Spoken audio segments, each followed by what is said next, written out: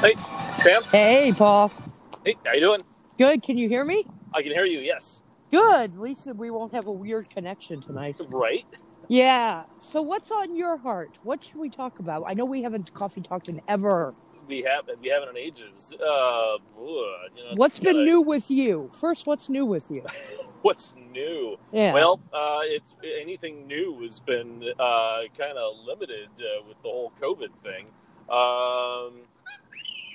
In the sense of being able to do stuff. I know. Right. I know. No So one can no. get out and do anything anymore. Oh my gosh. Yeah. And it's. I mean, right now they're letting some students back in school again, but it's like 25%. Yes. And it's funny because so I don't know how the teachers are going to be able to do both teaching The in online person learning and in person. online at the same time. Right. That's what Hunter's doing. He went back today. Right. And they're doing the hybrid method where the teachers, they all bring their computers to school, even the students. Yep. And then the teachers are teaching online while they're also teaching in the classroom. I don't see how you're going to be able to keep control of your class, even under the best of circumstances, even if you have students that want to learn. Because it's like some people are pulling in from online, but then they're also raising their hands right in front of your face too. Right. And the people who are pulling in can't see the kids. I don't think that. Maybe they can. I mean, how many cameras do they have? It's like, how do they? I don't know. They each have their own Chromebook. Oh no, I understand. And they're that, doing a Zoom conference call. Right, but I'm talking about the Chromebook for the teacher. Is there how many cameras does the teacher have? Do they have the webcam for the teacher, then a webcam showing the students in the class so that people who are at home can see? So the people at home can see. That's my point. So the people at home have no idea. Right. So the people at home cannot see who's raising their hand in the classroom. And so it's, oh my gosh. And then I will tell you this, my daughter Rachel, it's still awful when, heaven help you if there's something wrong with the Wi-Fi, either on our end or on the teacher's end. And so there's so much, disconnect. You'll cut you off mid-sentence, freeze. It's just the worst way to learn. And, the teachers never record their lectures. At least at work, what we usually do is we use Teams, and we usually are pretty good with that. But if we're doing a presentation, for goodness sakes, we're recording it at the same time. So it's like, look, if any of this was missed, you can always come back, click on it, and go back at your leisure. Teachers don't seem to do that, at least the ones that we've been experienced with, and so it's very, very frustrating. It is frustrating. So I'm not sure if that's actually been what's been pressing on my heart per se, but I will say I've been somewhat preoccupied with that. I mean, I'm just so blessed still that I still am working at now MFCP, who bought out Camoso, but I'm still on projects there. That's good. I just took on a couple new ones. One's for testing handlebars for Harley Davidson. Nice. Another one is for Northrop Grumman. Northrop Grumman's a big company. Northrop Grumman. Yeah, this is a dangerous one. This is for gel-fueled rockets, where the rockets have been sitting, in their silo for just ages, and the gel fuel has now solidified, has now become solid fuel, so now it won't combust properly, they have to get rid of it. And literally the only way to do it is you have to use special hydraulics to pound it out, but you have to knock it out, but you don't want to start a spark, fire, otherwise you die. So you don't want that. Oh my gosh. So I mean, lucky for me, I only have to do the controls behind that. Yeah, it's the people that have to do it. It's the one I'm worried about is the poor guys who have to do the hydraulics that actually have to make the cylinders that smack into it to knock it loose from the inside. Oh yeah. So, oh my gosh. Yeah, I'm sure they're not sleeping well at night. I don't have to worry about that part. But still some pretty killer applications we're working on. That's cool. Yeah. I went back to Amazon. I don't know if you saw that on LinkedIn. Right. I start back April 1st, and I'm only going 3 nights a week, 12-hour shifts. Oh, okay. So it's 37 hours, but it's $19 an hour. So it's worth it. It's worth it. Yep. So I start that April 1st. But yeah, tomorrow's St. Patrick's Day. Oh, that's right. Yeah, it's St. Patrick's Day. Oh my gosh. Okay. Yeah. I don't really believe in it, but it is. You don't believe what? Luck. In it, I don't believe in luck. Oh, well, no. Well, St. Patrick's Day, I mean, the whole... Luck of the Irish. Yeah, well... Even though I'm Irish. I'm Irish and German. Let's coffee talk on St. Patrick's Day. We can do that. Sure. Okay, that sounds good. Okay, ready? Yep, sure. Good evening, everyone. Welcome back to Coffee Talk. You are talking to Samantha Gross, and we got Paul Oppenheim on the line, my wingman here. Hi, Paul. Hey there, Sam, and how are you doing this evening? Good. How are you? Doing quite well, actually. Yep. It's been a long time since we did God's Discernment. That was a couple of months ago, and now we're tomorrow, Paul, St. Patrick's Day. Happy St. Patrick's Day. Happy St. Patty's Day to you. Excellent. Yeah, usually back in the day, before I grew up a little bit, I was drinking green beer and eating eggs. Okay. Uh-oh, sounds like somebody got a boo-boo or something. Is that I'm at a park, Paul. Okay. I'm coffee talking at a park right now, and kids are crying. Yeah. So, as we were talking about, Paul, St. Patrick's Day, they say it's the luck of the Irish. As a Christian, I don't believe in luck. Well, for starters, what do you think? Well, I don't know the background of it. Oh, the background of St. Patrick. Okay, well, St. Patrick isn't Irish. You know that, right? Okay, St. Patrick's not Irish. Okay. No. He's English. So basically, so that's I don't quite know his entire backstory, but basically, he was the one who helped spread Christianity to Ireland. Oh, Ireland was pagan at the time. Oh, okay. So St. Patrick's Day is a Christian holiday. Well, yeah. I mean, St. Patrick he's a canonized saint. Yeah. So he's an actual saint. Yep. He's English actually. So he's the one that helped spread Christianity into Ireland. So he's recognized as a patron saint. Yeah. Do they say it's the luck of the Irish because of the fact that they were blessed that he spread Christianity into their country? I have no idea how the term "luck of the Irish" came about at all. To be honest with you, I don't either. It's like, I don't get the leprechauns and the shamrocks. I think that's all been commercialized. I don't know where that all came in. I suppose there's some back in the pagan days or whatever and I. As far as seeing like leprechauns and things like that. At the end of the rainbow? Or whatever, I do have a theory, though. I know this is slightly... Okay, what's your theory, Paul? But check this out. Okay, actually, I had a friend who had a theory about this, so I'll kind of just piggyback off that. But he had a theory about the Salem witch burnings. And, now, I've been there. And so, how this came about, he believes he's a chemical engineer. And he was able to make LSD from bad rye bread. So he has an actual theory that if you were to eat, certain foods that were decomposing or whatnot, that it would have an effect. I mean, but a person's got to eat, and if you weren't quite sure what you're ingesting. Let's say you had some, bad rye, and then you chase that with some, malt liquor or whatever is, your choice. I can see where that could mess with your brain, and you're chatting with your mate, and suddenly you see his face start, melting off, or something like that. You're like, ah! And you can't explain it. So you'd say, oh, the guy's a sorcerer or a witch or a wizard, or a wizard or something, right? So you get enough people, and then, rumor spreads, you get enough fear strike into the hearts of people, they start, that plus the hallucination. Wow, so I suppose that could spill over into the seeing tiny little leprechauns running about. Just throwing that out there. That could be. Yeah. That could be. That could be because they drink a lot. The people on St. Patrick's Day, it's normally a drinking holiday. And what I'm saying, you drink. Well, it's one thing to drink, but it's when you combine that. So let's say if you were to combine that with some sort of a chemical.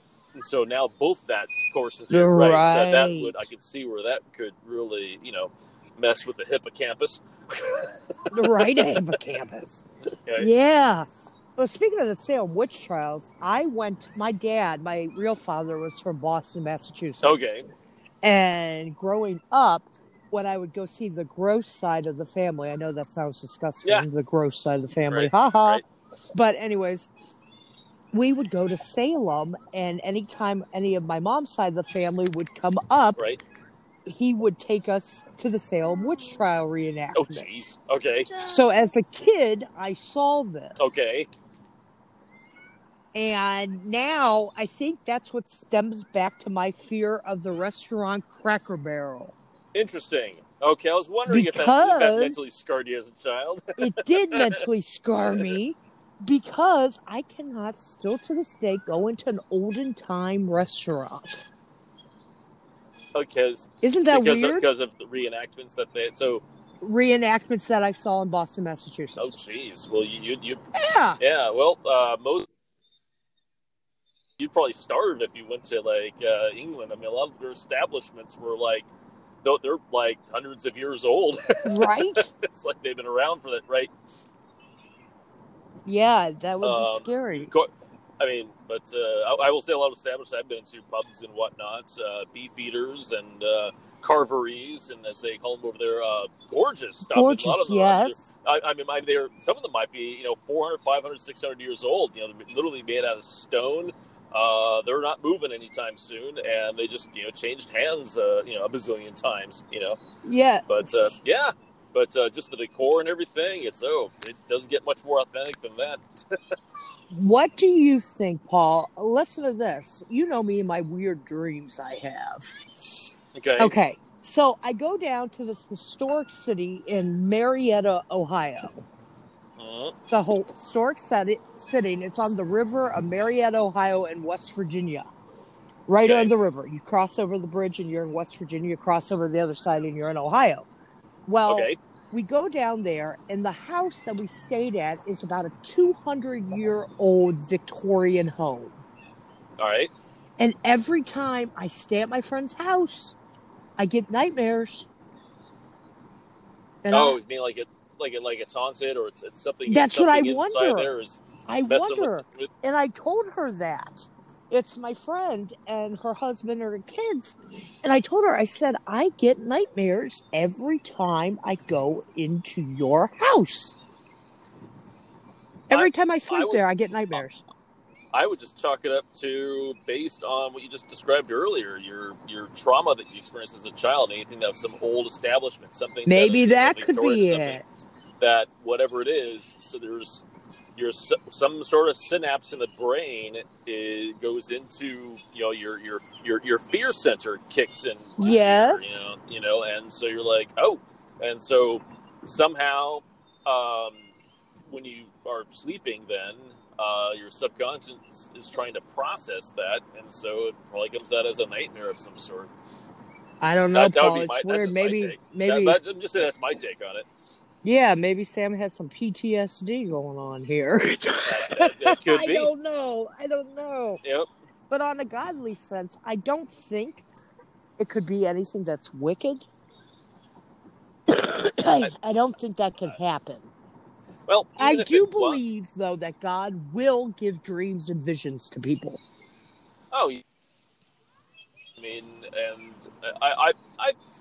I don't know if I've literally had any particular visions per se. Okay. I've had dreams that are kind of wacky, and maybe somewhat Christian-ish based, I suppose. But I mean, God can will whatever God wills, So, but as far as it being wicked or whatever, I still believe that we are protected. If you have. If you have chosen to be baptized or whatever, wish to be, in with God's kingdom, I mean, right from the get-go, one of the main reasons for us to be created in the first place was to worship and adore our Creator, and although there is evil amongst us, our Creator would protect us if we so choose to follow Him. It's, I mean, we're constantly getting contact by God. But we're constantly under protection too. I mean, I think you talked about this before. Yeah. If you just kind of look at Earth itself and just see how it's like, how just our atmosphere is, whatever, it protects us from, bombardment from cosmic debris. How it's how we have the perfect conditions for living and breathing, and everything here. To me, it's nothing short of a miracle. Right. I remember it was something like, back in the 80s, Carl Sagan was saying, like, in the research at the time, they were saying, there's, billions of stars and whatever, and so there's probably, millions of habitable planets. But it seems like the more and more we've done studies on this, the number of the possibilities of planets that can actually harbor life or whatever, to the extent of what we have, it seems to dwindle. As time goes on, each decade, it seems to drop from millions to like to hundreds of thousands to tens of thousands to only thousands to then hundreds, just because conditions have to be just so perfect, which not only points to there being a God or prime mover, but also that this is a God that wishes to protect her creation, and so. It would only make sense to me that as a created being, that if I wish to pursue that my creator, that my a loving master, who we can see as a father, a very loving father, all the more reason why we would be protected. And so, and like I said, there's just been times, even myself, where I think I've fallen in like stupid situations where I'm like, I don't know how the hell I got out of this one. It's like, and so. I think we're a lot more protected than we think we are. So getting back to your thing about, is the house wicked or whatnot? I think wicked things happen all the time. I do too. Do wicked things happen in the spiritual realm? Yes. Absolutely. Yes. I think for some of us who maybe have been blessed or have dabbled in remote viewing, have dabbled into the spiritual world, I think those have been just reports I've heard that they are quite shocking. Yes. What you can see into for those who can see or use, project themselves out of body or whatever into the spiritual realm. It's difficult for the human mind to cope with that, apparently. I know. I guess from my understanding, I guess just from what I've heard. Yeah, I don't have experience that, so I believe that people that have the outer body experiences and stuff of that nature, it's like God's way of using them as a testimony of His grace and of how He still is in control, and for them to share the experience to draw more people to God. Sure. Absolutely. In the end, it's all about, exactly. It's all about God in the end anyway. Yeah, so and like whatever it means. I know, like how we were talking about how God speaks before. I was reading the book of Hebrews, and in the book of Hebrews, it talks about God speaking through the Word. He says, for the Word of God is a living and active, sharper than any two-edged pierced sword. So God's speaking through the Bible to the Word to portray to His people. So what if those people that had the outer body experience is still, they are like, they've been touched with God, and now they get to come back and tell us about it. Right. Yeah. It's been said that the Bible is like, it's quite a living book. Mm-hmm. Like, it's like alive. An active Bible. It's an active book. You're right, exactly. And it's like when you read it and you reread it and reread it, you'll find that sometimes your experience as you're reading it will be different the second or third or fourth time that you read it. It takes about a year to read it to begin with. Yeah, you said you read the Bible in a year, didn't you? I have, and how the best way for me, and this is kind of the cheater's way, I suppose, but whatever is, I do it like book on disc. Okay. You just pop in a disc, you just listen to it in your drive. And the one I chose was a Zondervan version. It was a NIV. But what's kind of cool, what I liked about it is because it had music, it had voice talents, so like actors if you were, but voice talents, sound effects and that sort of thing to try to help just as opposed to just simply just a narrator or an orator, just reading scripture. They actually had proper narration. It was almost kind of like listening to a radio. Oh, okay, that is nice. So, yeah, and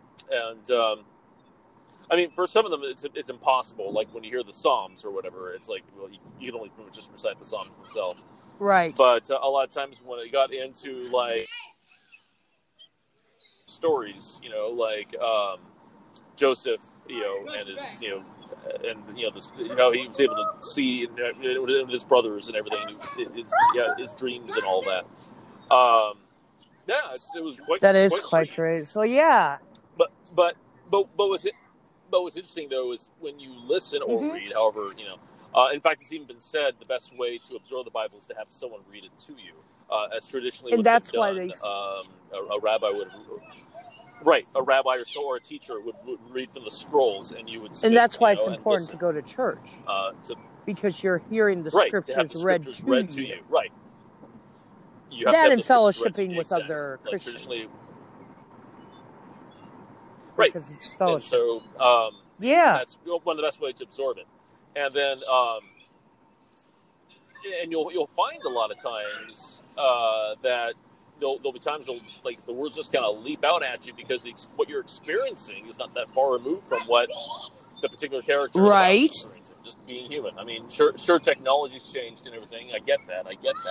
But as far as the fundamentals of what we are as humans, as kind of torn between animal and spiritual beings, we're kind of pretty much fundamentally the same. We all stem from the same God, so it's not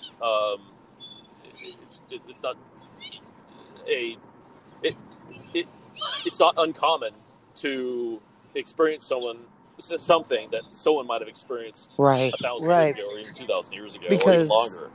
History repeats itself, and we're human. And yeah, we're humans, wow. Right? Well, what a great talk today, Paul.